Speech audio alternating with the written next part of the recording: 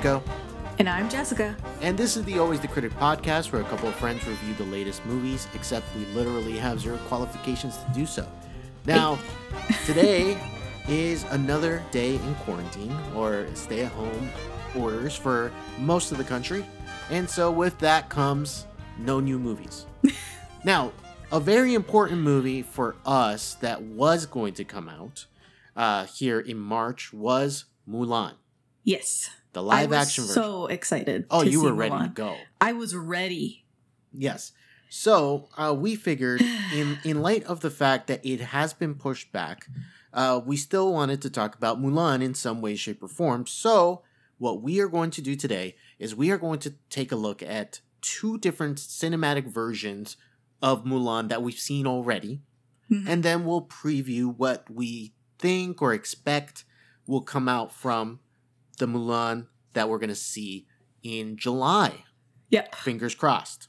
Oh my God. Now, Stop. So let's go ahead and let's start off with the very first thing, which would be the actual story of Mulan. Yes. So I think we need to have the basis. Okay, so the foundation. Exactly. Here we go. Mulan 101. It's episode 101. Here we go. Let's do it. So Mulan is a legend, Chinese warrior woman who lived during the Northern and Southern dynasties, which is basically 5th century. Right. Years 420 through like 589. We get her story through an epic poem called The Ballad of Mulan.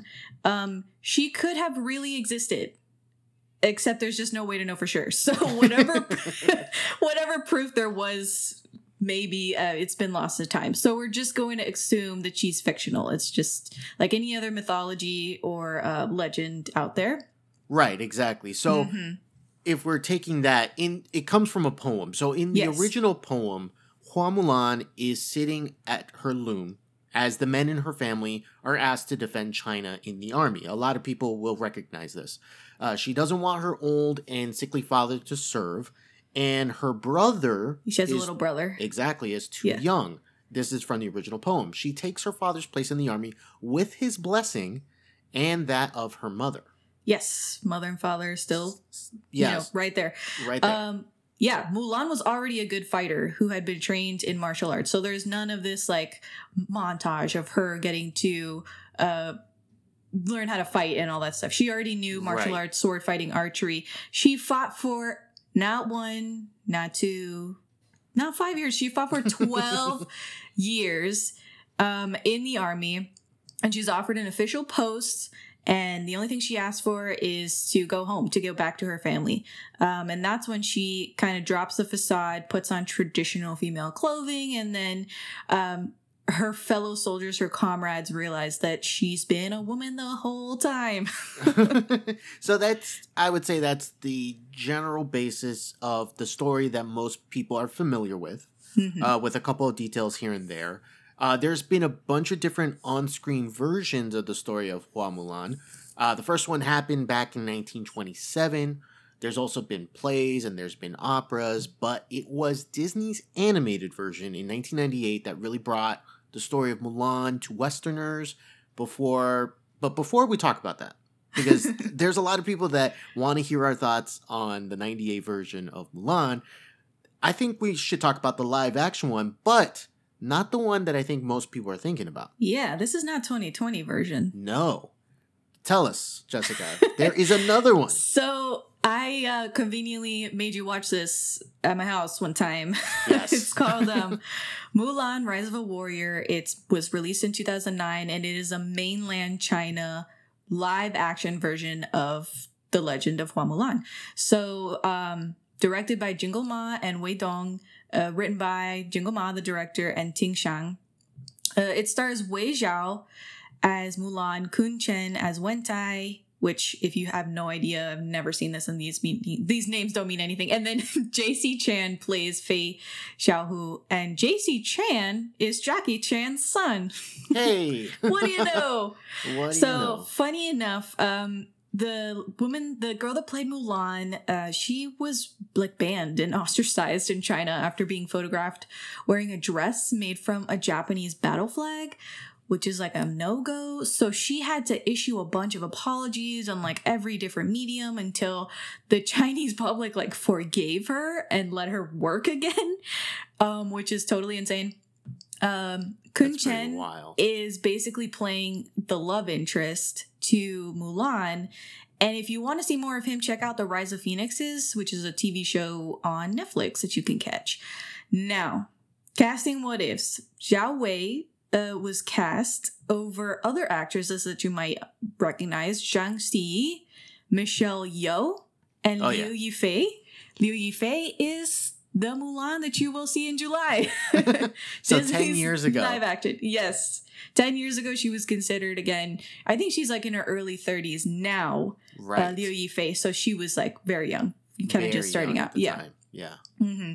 Box office and critical reception, we're talking a 67% audience score on Rotten Tomatoes. Not a lot of people have seen it. Not great. Box office was pretty dismal, like 1.7 million worldwide.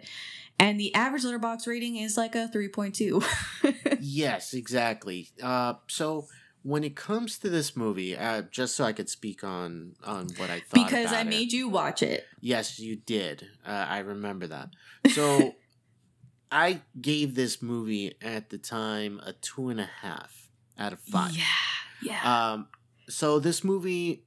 Why did you give it a 2.5? I think the movie gets bloated and drags in the middle part of the movie. Yes. Because, yes, we are seeing Mulan grow into a warrior and then grow in the Chinese army. Yes. But we are like seeing like battle after battle, like, hey, this is how she made her way up. And it takes too long throughout that process. Like if they would have shown one important battle early, do a montage of battles and then one big battle at the end, I think it would be more cohesive. I totally understand what you're saying because the movie's like 2 hours long and there's a lot of fat to trim. Yes. A lot that they could have cut, could have shortened. And I think that I noticed that when I watch it with you, that time that I was like, oh, let's watch it, it's really good. And then I watched it and I was like, holy shit, I do not remember it feeling like it felt like it was 3.5 hours. It really did. It felt like an epic. Yes, it was so long because it covers like all the freaking 12 years that she's in the army. Yeah, and it wastes no time. It wastes no time. And it's funny that you mentioned that there's like a dark and gritty version because that happens to be the time like in cinema where like everything was like a dark and gritty reboot of everything. So like we can blame like basically The Dark Knight and Christopher Nolan for like kicking us off. And like the next like 5 years were all like dark and gritty reboot of this and that. And right. Yeah, so like it's very of its time. 2009. Yes, it looks, you said it already, it's very dark, very gritty. It just looks gray. Like everything looks gray. If you think like Man of Steel, like it looks like that kind of just. It's a pale coloring. There's not much saturation. Yeah. To talk about like some of the bizarre things that this movie does, they included a Russian music artist known as Vitas, and he's known for his like unique falsetto, and so he like intros the whole movie with like his singing, and you're kind of like, okay, and then he comes into frame and you're like, whoa, that's a man and he's white. And I'm not talking like he's like a white man, he's like egg white. And I had a good think about it. I was like, why is he in this movie besides like him being sort of like a draw for his audience? He plays like a servant in like the rival clan of what looks like Mongolia or like northern China. So that area is really close to Russia. Russia's like right there. There it is. Russia could be considered Asia for all intents and purposes. So I get why there is a like white man in the middle of all this Southeast Asian cast, but it is so jarring. If I tell you anything, it's like if you watch this movie, be prepared for like the buck wild like Vitas cameo that's in here. Just random. It is so random. It's like you're constantly looking for the camera. Like, where's the camera? Like Office style. Anyway, this movie stays really faithful to the epic poem, I would say. There's a lot of heavy action sequences. Yes. Brings a lot of realism to the legend, and it's super tragic. It is so tragic. The biggest draw for me to rewatch this movie would probably be the exploration of like grief and despair. And it's unapologetic and kind of like its depictions of war and what that means. And if you do well in the army, you can't just be like, okay, I'm done. I'm just going to go home. Like, no, you're stuck for life, which is why the 12 years, it's like 12 years of her being basically stuck and can't get out of the army. And then I also want to touch on like Mulan and Wentai. So they are not, Wentai is not like above her in the army. They rise up the ranks together, right, as kind of like a yin and yang army generals. So their love is built over like a decade through, mutual respect and responsibility, and they're covering each other's asses the whole time. And I like that a lot better than like having a superior kind of dude be also your love interest. So that was very, very interesting. And then spoiler alert for anyone who's not seen this, Wentai is actually like the 13th or 10th like prince of China. Yeah. Which is very believable because the royal family is not going to have one prince and then they're done. It's like they have so many princes and princesses. So it makes total sense that like the 12th one or whatever he is can easily just like infiltrate the army and kind of try and make a name for himself, because he's definitely not going to be king. He's not going to be emperor. There's no need for him. No need for him to be at the palace. He's probably going to get killed for whatever political reason at some point if he stays close by. Yeah. So it makes a lot of sense, and then that gets utilized in the plot at some point. Can I really quick read off what I wrote from my review? And this is probably one of the things. This is probably one of the things that kind of bothered me the most about the movie. So the movie really rushed out of the gate with a lot of momentum. And then we mentioned that it slogs its way through Mulan's life in the military. Here was my biggest pet peeve of the movie, is that she's supposed to be a woman passing off as a man. Yeah. But there is no effort in making her into a man, in quotation marks. Okay. And what do you mean by that? She's clearly a woman. Okay. Like, what do you mean by there was no effort made to make her look like a man? Like, Did you want her to cut her hair? I'm not saying she had to cut her hair. Okay. I'm not saying. Because that's not really historically accurate. But the way, like, even the way they dress her in the movie, I'm not saying, like, they did it for. Okay, so the battle armor that she wears for like 90% of the movie. Yeah, like, everything looks, like, appropriate, like, how you would fit a woman for it, but not how you would try to disguise to make a man, you know? Okay, interesting, because I didn't think that at all. Yeah, I thought that throughout most of the movie. I think the only thing that would kind of tip you off is that she looks very feminine, her facial features. Yeah, that's another thing. So they did nothing to hide that. So, but other than that, like, it is what it is. Yeah, it is what it is. You know, she's dirty the whole time. Yeah. It's... So stuff like that you could get away with because in battle and all that, so... Yeah. That part's fine. But yeah, a lot of her feminine features were not hidden at all to like really disguise her as a man. Not that they have her like with eyeliner and all this stuff. It's just, she's just naturally like beautiful. Like, I don't know what else to tell you. So it's kind of hard to like, suspend disbelief there, I just think she looks kind of small. Like, she's not very tall. She wasn't, very, very jacked or anything like that. When she's petite. In the armor, she looks petite. Yeah. Yes. So that doesn't help, but stuff like that. So overall, I think this movie has elements for what we're looking for. Exactly. That we want in a possible, very close at hand Disney remake, live action remake. So right now, speaking of Disney. Okay. There's another movie that stars Mulan and is about Mulan, and that is the 1998 version that was made by Disney. Yep. Now, why don't you go ahead and tell us a little bit about that one? Alright, so this is the one that we all grew up on. Basically, it's directed by Tony Bancroft and Barry Cook, two guys. Written by Robert D. Sansucci, Rita Xiao, and 29 other people that helped on the story, helped on the script. You name it, they had over 30 people are listed as having written this in IMDb.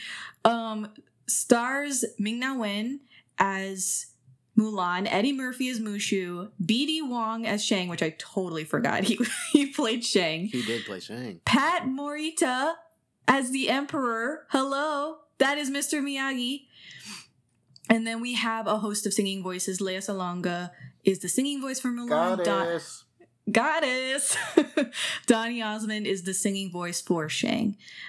Because he is the only person who could sing "I'll Make a Man Out of You." Anyway, let's talk about some representation. So there's not a lot of representation behind the camera. And I'm going to go out on a limb here and say not very few voices are Asian as well. Right. Let's go over the ones that are. So Ming-Na Wen was born she plays Mulan. She was born on the island of Macau, 40 miles from Hong Kong. She lived in Hong Kong for a while and then moved to Queens, New York, and then to Pittsburgh. End up in Pittsburgh? Okay. It's fine. So, and then interestingly enough, the animators noticed that she touched her hair a lot, and so they had Mulan. They animated Mulan to touch her hair a lot as well. Lea Salonga. Details. I know, it's nice. Lea Salonga is the singing voice for Mulan. She's from Manila, Philippines. And for those who don't know who Lea Salonga is. Lea Salonga is like a Disney legend. Yes. She is a Broadway legend. Yes. She is all the things. She's wonderful. If you don't know what she is saying, I don't know what to say. Like, go look it up. She's amazing. Yeah, I would say go look it up. But yes, one of the great voices. Yes. B.D. Wong is of Chinese descent with family from Hong Kong. He was born and raised in San Francisco. And interestingly enough, Jackie Chan, who we just mentioned, his son is in Rise of a Warrior. He voices Shang in the Chinese release of Disney's Mulan. Oh, that's interesting. Yeah, I'm surprised. Like, they don't have him for the American version, but the Chinese version they definitely do. Yes. Interesting. Pat Morita is of Japanese descent, born in California. Fun fact, he was the first American-born Asian nominated for an Academy Award. Oh. Yes. Nice. I know. Very nice. So, I want to talk about casting what ifs, because we just mentioned that these are basically the only Asians related to this project.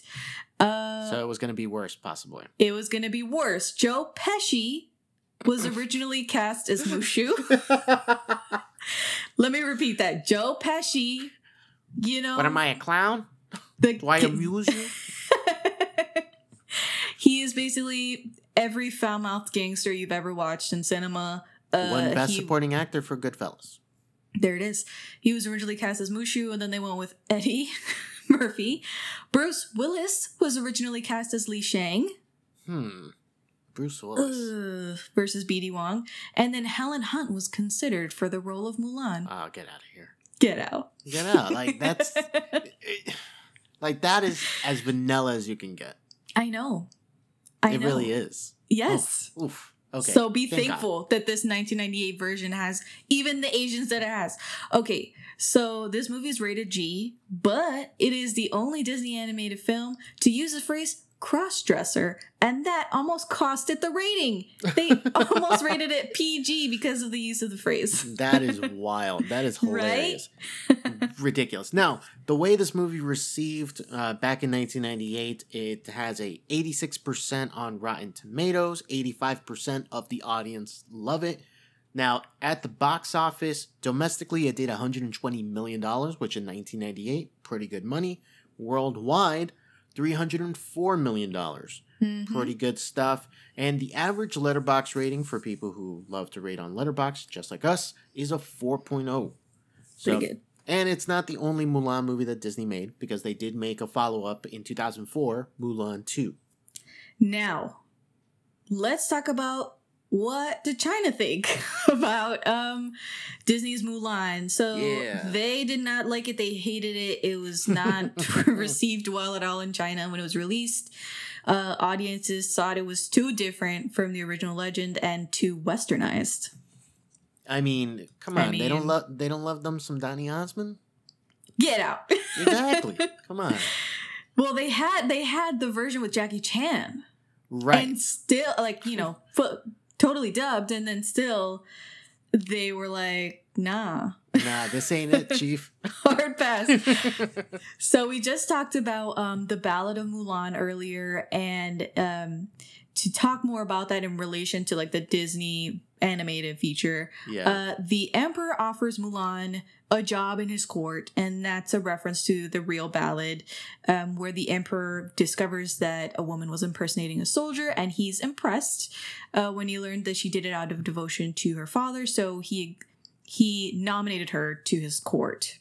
Yeah, so which she doesn't take the job. Right, so we see that in the movie. Mm-hmm. Now, in the original Chinese legend, where the film is based on, Mulan succeeds in her deception and leaves the battlefield with great honors. But then months later, Mulan's fellow soldiers come in search of their brother in arms. Yep. And are shocked to discover that she's a woman.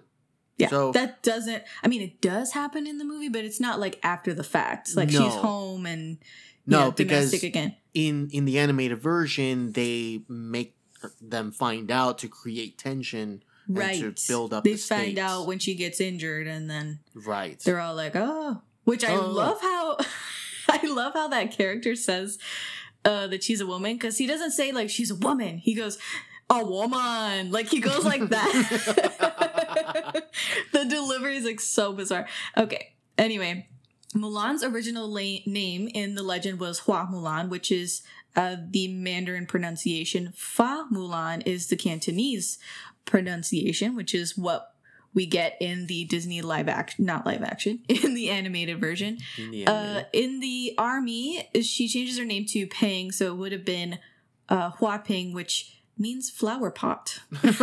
Flower pot, wow. Flower pot or flower vase. Either one. And it's funny because in China, an effeminate man is often called a flower vase or a flower pot. Mm-hmm. So it's kind of toying with that idea. Funny enough, mentioning of flower, the fact that Hua is the correct pronunciation of flower in Mandarin. In the movie... It means flower. Yeah, it means flower. Yeah. In the movie, the Emperor of China says to Li Shang, the flower that blooms in adversity is the most rare and beautiful of all. So tying Chef's kiss. Yes, perfect. Working in there. Now, obviously... There's a lot to talk about. There's still more to talk about in terms of the Asian representation, but also just representation in general with this movie. So, for example, Harvey Fierstein, who has one of the craziest voices in Hollywood, voices Yao, is also famous for drag queen performances, including the role of Edna Turnblad in the Broadway version of the film Hairspray from 1988. He also translates this to animation when they invade the palace to defeat the Huns in the film's third act. So one of the voices is known for dressing in drag. Right. And then they dress in drag in the movie. For those who don't know Harvey Fierstein, you'll recognize him from Independence Day. He is the father of Jeff Goldblum's character. No, not father. Works alongside Jeff Goldblum's character and has like the really heavy, raspy voice. Yes. That is who Harvey Fierstein is. Oh my gosh. The Tai Chi form that Mulan's father begins before his leg injury interferes. It's called Mulan Quan, and the Tai Chi is named for Mulan herself. Oh, really? The practice. So the actual practice is named for the character. Uh-huh. Oh, interesting. Now, the movie itself, the development began in 1994, so that's 4 years earlier. Oh my gosh. So Disney sent a select group of artistic advisors to China for a 3-week acclimation and inspiration course. Do you think 3 weeks is enough? To know all there is to know about Chinese culture and history. No, I don't think so. But I don't know. acclamation, I guess, and inspiration, I guess, is enough for 3 weeks. Acclimatization. Oh God, forget it. Yeah, they're acclimating themselves. Yeah. But the movie's artistic supervisors, basically, they spent this time sketching, photographing, and soaking up the culture. So it's not bad. And culture is pretty important because there's a lot of symbols, animals represent different things. Exactly. For example, crickets are considered a symbol of good luck in China. Hence, there is a cricket character, for good luck. For good luck. And then we mentioned that in the original ballad poem, Mulan has a little brother. That was retained in the movie because the dog is called Little Brother. And that's pretty much all there is left of this little brother character from the original ballad. Yeah, pretty much. That's all that's left. No, I do like what Robert Santucci said. Before he passed, he told about the whole process for putting together this movie. And Disney did not like the idea of putting a dragon as a companion for Mulan because they thought it would be like big and menacing. So they just made it smaller and called it a day. There you go. Yeah. So that's where we get Mushu. The change itself is acknowledged when Mulan calls him tiny. And Mushu replies, "Of course, I'm travel size for your convenience. If I was my real size, your cow," speaking about the horse, "here would die of fright." So, it's a fun little addition because then you can play around with who voices that type of character. Having someone like Eddie Murphy, who's so broad and big, having him in such a tiny package is right. So it's an oxymoron almost. Yeah. So it's really good. Now, besides the animation, some of the things that people talk about with this movie quite a bit is the music. Now, music make you lose control. Sorry. First thing I thought of. First thing you thought of. Now, for the first half of the movie, the story acts like a fairly lighthearted musical. It focuses on the antics of Mulan and her new friends that she makes at the camp. But about halfway through the movie, the characters are singing "A Girl Worth Fighting For." So this is supposed to be an upbeat, jaunty type of tune of like what they're fighting for, and it's obviously women. But it ends abruptly, and then when they reach the destroyed village. So having been shown the devastating reality of war, Mulan and several other characters become more somber and serious throughout the movie. Yeah. And there's basically no more musicals and no more songs after that abrupt ending to A Girl Worth Fighting For. And that's because the movie takes a darker turn. They want it to be a really darker third act. Yeah, and so sure you'll get like some, like a lively brief reprise of "I'll Make a Man Out of You" that plays during the hero's preparation for the final battle. Yeah. It signifies. But as far as people breaking out in song again, no, it's not happening throughout. The theme song in the opening credits, by the way, as well as the melody for "Honor to Us All," is the same tune Peter Pan plays on his pan flute in the Disney version of the movie.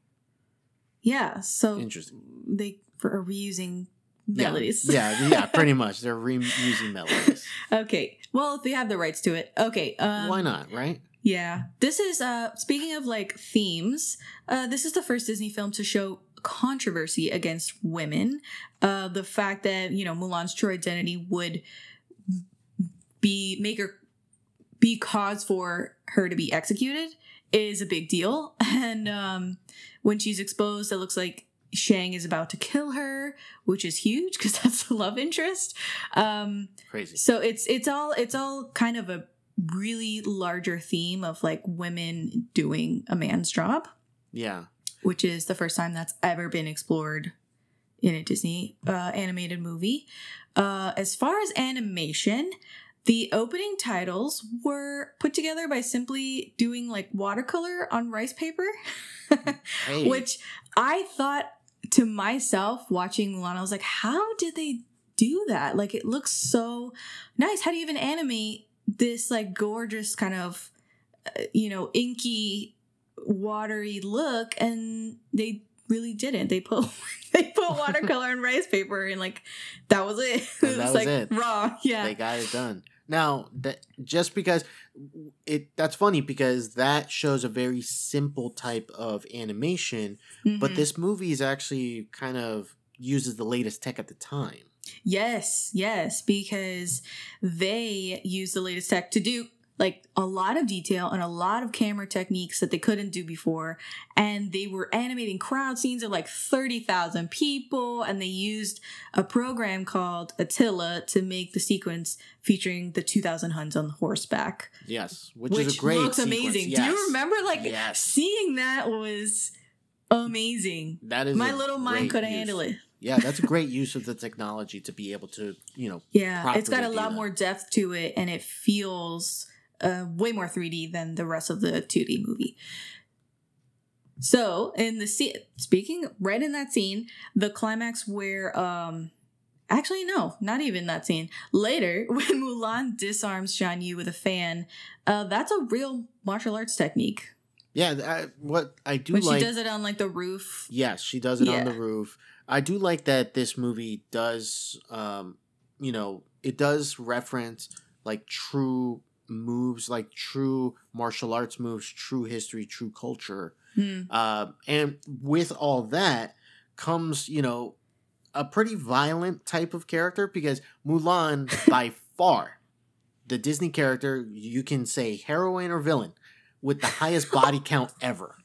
So the production team, they had drawn the 2,000 Hun soldiers during the Huns' attack sequence, along with 2,000 more horses, and only 6 Huns survived the entire avalanche, and one of them was Shan Yu is killed later. Now, this makes Mulan's final body count 3,994. That does not include Shan Yu, because Shan Yu is killed by Mushu rather than Mulan. And also, not a single horse survived, by the way. Right, so it counts the horses. Yeah, so as well as the people. 3,994. Damn. I mean, that's a lot. That is a lot. Yeah. Real-life martial artists Mimi Chan and George Key did the martial arts fighting and choreography for the characters Mulan and Shang. So they had real models basically come in and do that. And so that's why it looks so great. I thought this was interesting. Mulan writes with her left hand, but is seen using the sword in her right hand. So either she's ambidextrous or Chinese martial arts are taught right-handed. So it might have been that's just how she was trained. That's probably the way. I think they probably I like that. It's such a small detail, but it's nice. That is. Now, that's a lot of stuff coming from the animated version of the movie. Mm-hmm. Now, you and I are pretty much going, in our head, we are taking the animated version and the live version that we've seen, mashing them together. Mash it together. The best parts, and hoping that is what we get with the 2020 version of Disney's Mulan. Close the gates! 6 of our northern cities have fallen in a coordinated attack. Their leader fights alongside a witch.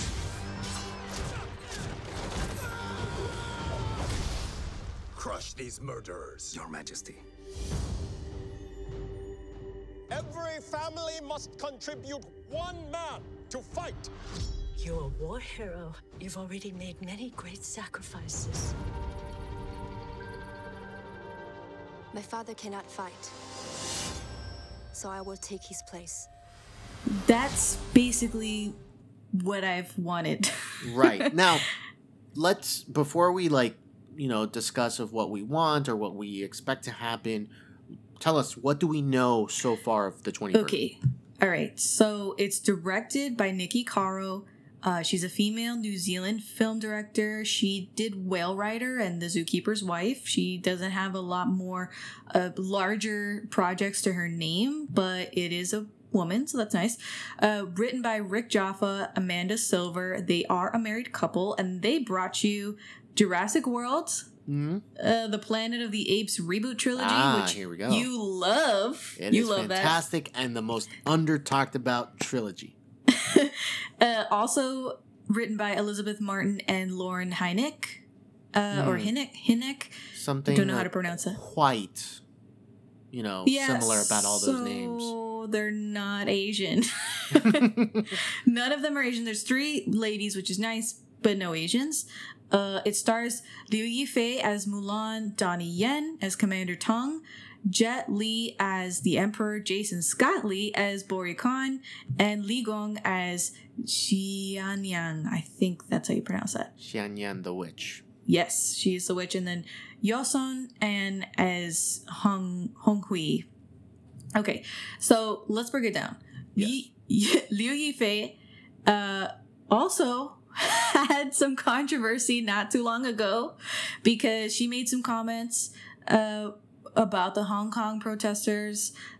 She tweeted her support for Hong Kong police amid the protests, and that was not good. Basically, she said Blue Lives Matter. That's basically what she said. Yes. So this started the Boycott Mulan movement, which I don't know if you were on the internet a few months ago, but that was pretty big. And then to cast all these people, because all of these people are Asian. Yes. The casting directors visited 5 continents and saw nearly 1,000 candidates of Chinese origin for the role of Mulan. Their requirements were credible martial arts skills, the ability to speak English, and star quality. That being said, Liu Yifei did 90% of her own stunts. Hey, she's Tom Cruise in it over here. Hey! So, the Disney animated movie we said was rated G, almost lost the G to PG. Yes. This one is rated PG-13. And that makes it the first live-action remake to be PG-13. Mm-hmm. So we are expecting some stuff. Yes. Here's what we know, though. No songs. Only, musical motifs, pretty much. Mushu, gone. Out of here. Out of here. No Hun army, no Shen Yu. Interesting. So instead, we have Jason Scott Lee's character, which is Bori Khan. Khan is basically the term for leader or king in that kind of Mongol Turkish area around that time and medieval China. And then again, no Hun army, which who knows if we're gonna get a sequence of 2,000 horseback soldiers coming down a mountain. I have no idea. This fell victim to COVID-19. It's been released. The release date has been pushed back to July 24th, which is basically taking over Jungle Cruise's spot on the release calendar. Yeah, everything getting pushed back. Yes. So, like we said before, we are hoping that this movie is going to take the best of the Disney live action and the best of the live action Rise of a Warrior movie that we saw and kind of give it new life. Just have a nice baby between them. Obviously, this movie is nowhere near as dark and gray as the Rise of a Warrior movie. Every trailer that we've seen and all the footage is beautiful and colorful. So that's a huge difference right there. They're taking away that element that I don't like about Shang, which is basically he's her superior. So yeah, they're taking away. It's kind of gray area there as far as the romance goes. Do you think there's going to be a romance? Yeah, I do. Okay. I do think there's going. I think that Yoson An. Yeah. Hong Hui, that character, I think is going to rise up with her in the ranks and kind of be that love interest that's on the same level as she is. So I hope that's what happens. I have no idea. There's obviously no, play-by-play. The movie is not released yet. So I just think it's gonna be, hopefully from what we've seen, exactly what we want. That is a very good hope. Now, I just saw a picture of Yoson An, and yeah, that has to be. He's beautiful. That has to be the love He's interest. So nice. It looking. only makes yes. sense. Yeah. So hopefully it kind of, bridges that gap, and there's action sequences that are really amazing. And if they're gonna have Liu Yifei actually have martial arts experience, which she does, then I'm expecting some serious, Yeah. Yeah. Now, I don't want them to sacrifice like some of the tender moments that I feel like we don't quite get in the Rise of a Warrior. I feel like we don't get those tender moments either between her and her father or her and another character. It's fast, I hope that's not sacrificed, which I don't think it will be. I think they'll make moments because of the fact that it is Disney. And so they'll try to bring some emotional connection there. I would say that speaking of like the father, it seems like they live in more of a traditional circular village versus kind of a little bit of an estate, which is what they had in the Disney animated version. Yeah. They had like gates and everything. It's a little stable there for the livestock and the horse, and they had these gardens back there with a huge stone dragon which he sits on during the reflection sequence, and all that is like money. To me, that speaks of money, and I don't think that's ever what they intended for Mulan to come from money. And in the Rise of a Warrior one, she is definitely more poor. She lives closer to poverty, and she's got like straw in her hair, and she looks kind of dingy. She doesn't wear bright colors like Mulan does when she goes to visit the matchmaker and stuff like that. It's very closer to what you might imagine a medieval China community to look like. So I just think that, again, I want some of those elements to kind of mash up. Yeah, like a little bit of the traditions and culture mixed in with the fantasy element that we could see from fighting. Like, an example is that in this version of Mulan from the trailers, we have that character of Zhan Yang, who is the witch. And if you remember the animated version, there was not an eagle, it was a bird that would travel alongside the villain. Shan Yu. Yeah, it was like a falcon or something. Yeah, it's like a falcon. Yeah. But in this version, if you've watched the trailer, you'll see that falcon turns into a woman. So it's a mix of the fantasy and the traditional like cultural story. God. I never put that together. You never put it together? No. Yeah. Not until right now you like laid it out for me, and I was like, oh my God. Yeah, like I noticed it in the trailer when she's a woman and then she turns into the bird and starts flying away. Oh my Lanta. Which leads me to think that there's some type of magic involved with Bori Khan's tribe, which is how they're able to take over and defeat people along the way, most likely. Right. Because, I'm trying to think of another story that has this, but basically they have a magical influence with their side. We've seen this in other stories. I'm just blanking on where we've seen it. But, right. So, wow. So there's another parallel that seems to work better. I think Mulan, man, I feel like I read this somewhere that Mulan now has a phoenix as her sidekick animal. Oh. And it's way more... Yeah, that's right. You said that. Yes. Yes, you said that. I haven't seen it in like a lot of the trailers. It's very like blink and you'll miss it. That is a third act surprise. I think it might... for sure. Because I think magical forces are going to be involved in that third act.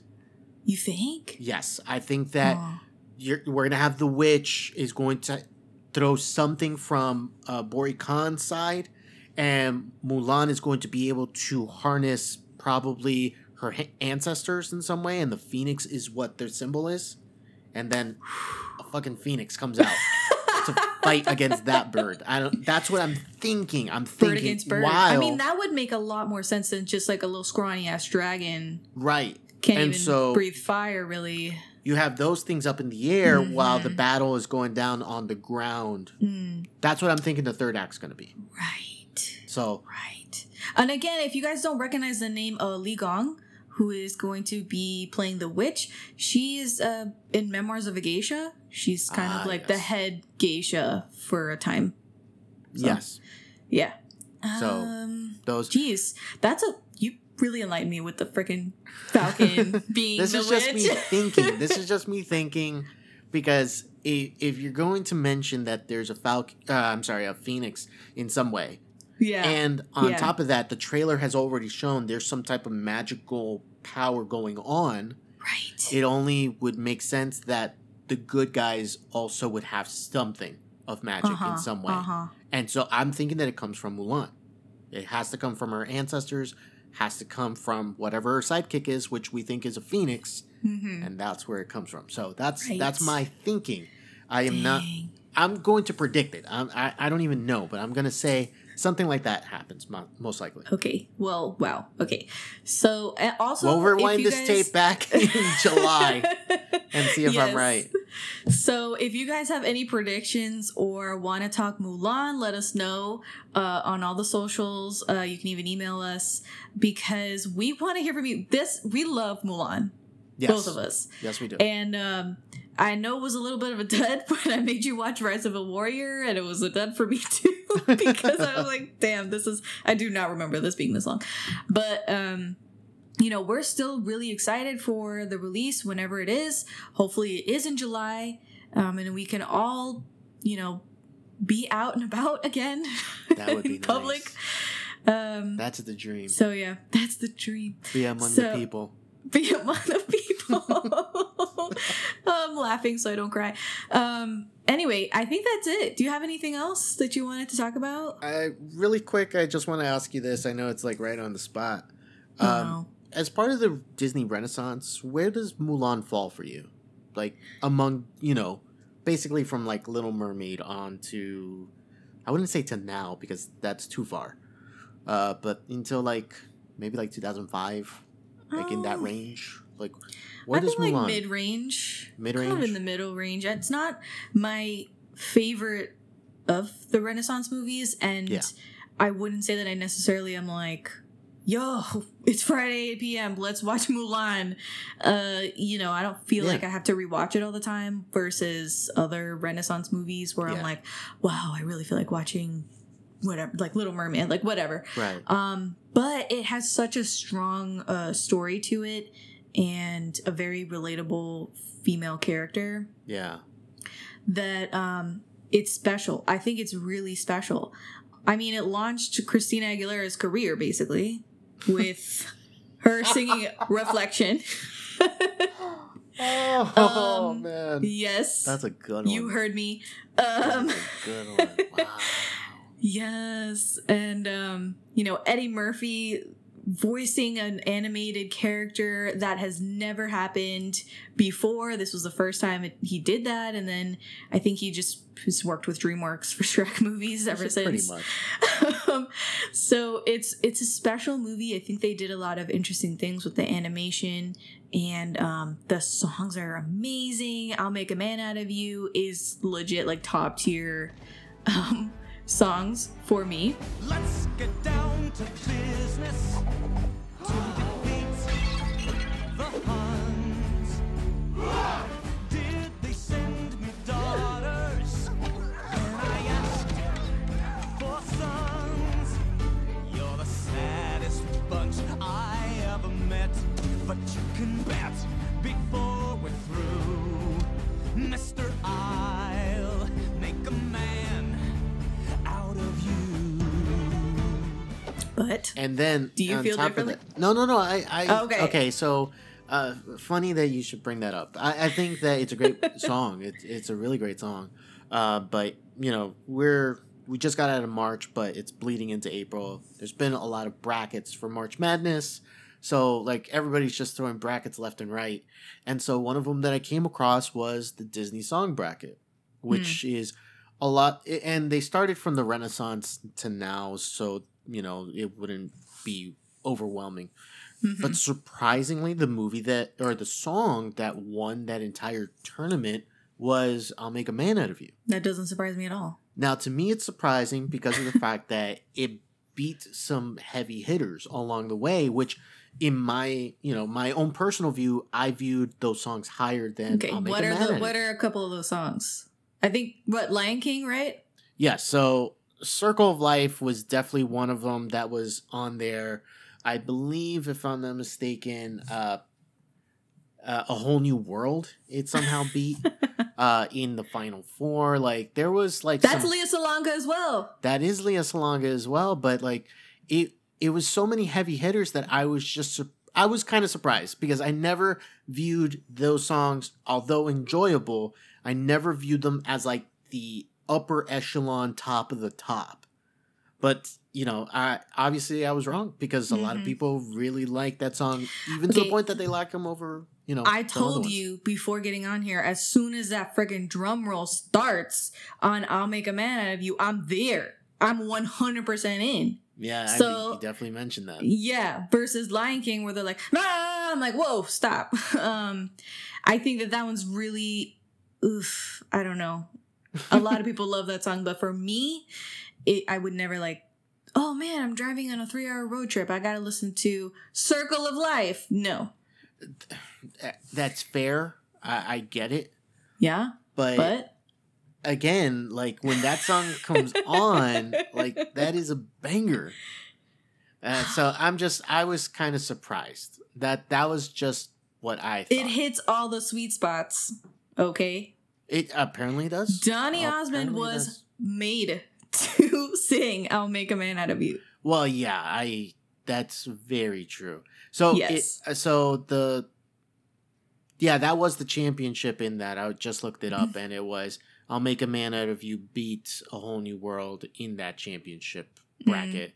Again, crazy. Did people say why they thought I'll Make a Man of You was better than A Whole New World? I wouldn't say they said a lot like it was better. But a lot of it was just like, you know, very worthy champion, or that was great. I love that song, but it was not like more of this is better than the other one. I think it was more of just, I love this song and I'm going to vote for it. And it just happens to be that I love this song more than the other one that's there. Yeah. So that's most likely what it is. But hey, you know, I know you're upset, but I'm strokes not. For different folks. I wasn't even in the bracket. No, so like, yeah. So, by the way, for me, Mulan is mid-tier, but a little up, you know, because I have 3 clear, like, unassailable, Beauty and the Beast, Lion King, Aladdin. Like, those 3 just sit on a perch, pretty much. Yeah. And then everything else just starts falling in line. And it's like, you know, like Little Mermaid, Mulan, Hercules, kind of like battling. Hercules is yeah. Like, so, now that you start mentioning them, I'm like, yeah, it's definitely mid-tier for me, because Hercules is so good. Little Mermaid is classic. Beauty and the Beast is tremendous, and you know, they're all heavy hitters. It's like, you know. So it's not even apples and oranges. It's like it's green apple, at that point. Red apple. So I think with that said, I think we've talked a lot about Mulan, and we will be discussing more about Mulan when that movie comes out. Now, if this is your first time listening, go ahead and subscribe on your favorite podcast app. We're on Apple Podcasts, Spotify, Google Podcasts, and many more. If you like us, go ahead and give us a review on Apple Podcasts, because that goes a very long way towards helping us out here on the podcast. Don't forget to check us out on social media to stay up to date on our latest episodes and reviews. You can find us all over the place: Twitter, Instagram, and Facebook at Always Critic Pod. Well, that has been our show. I'm Rico. I'm Jessica, and this has been the Always the Critic Podcast.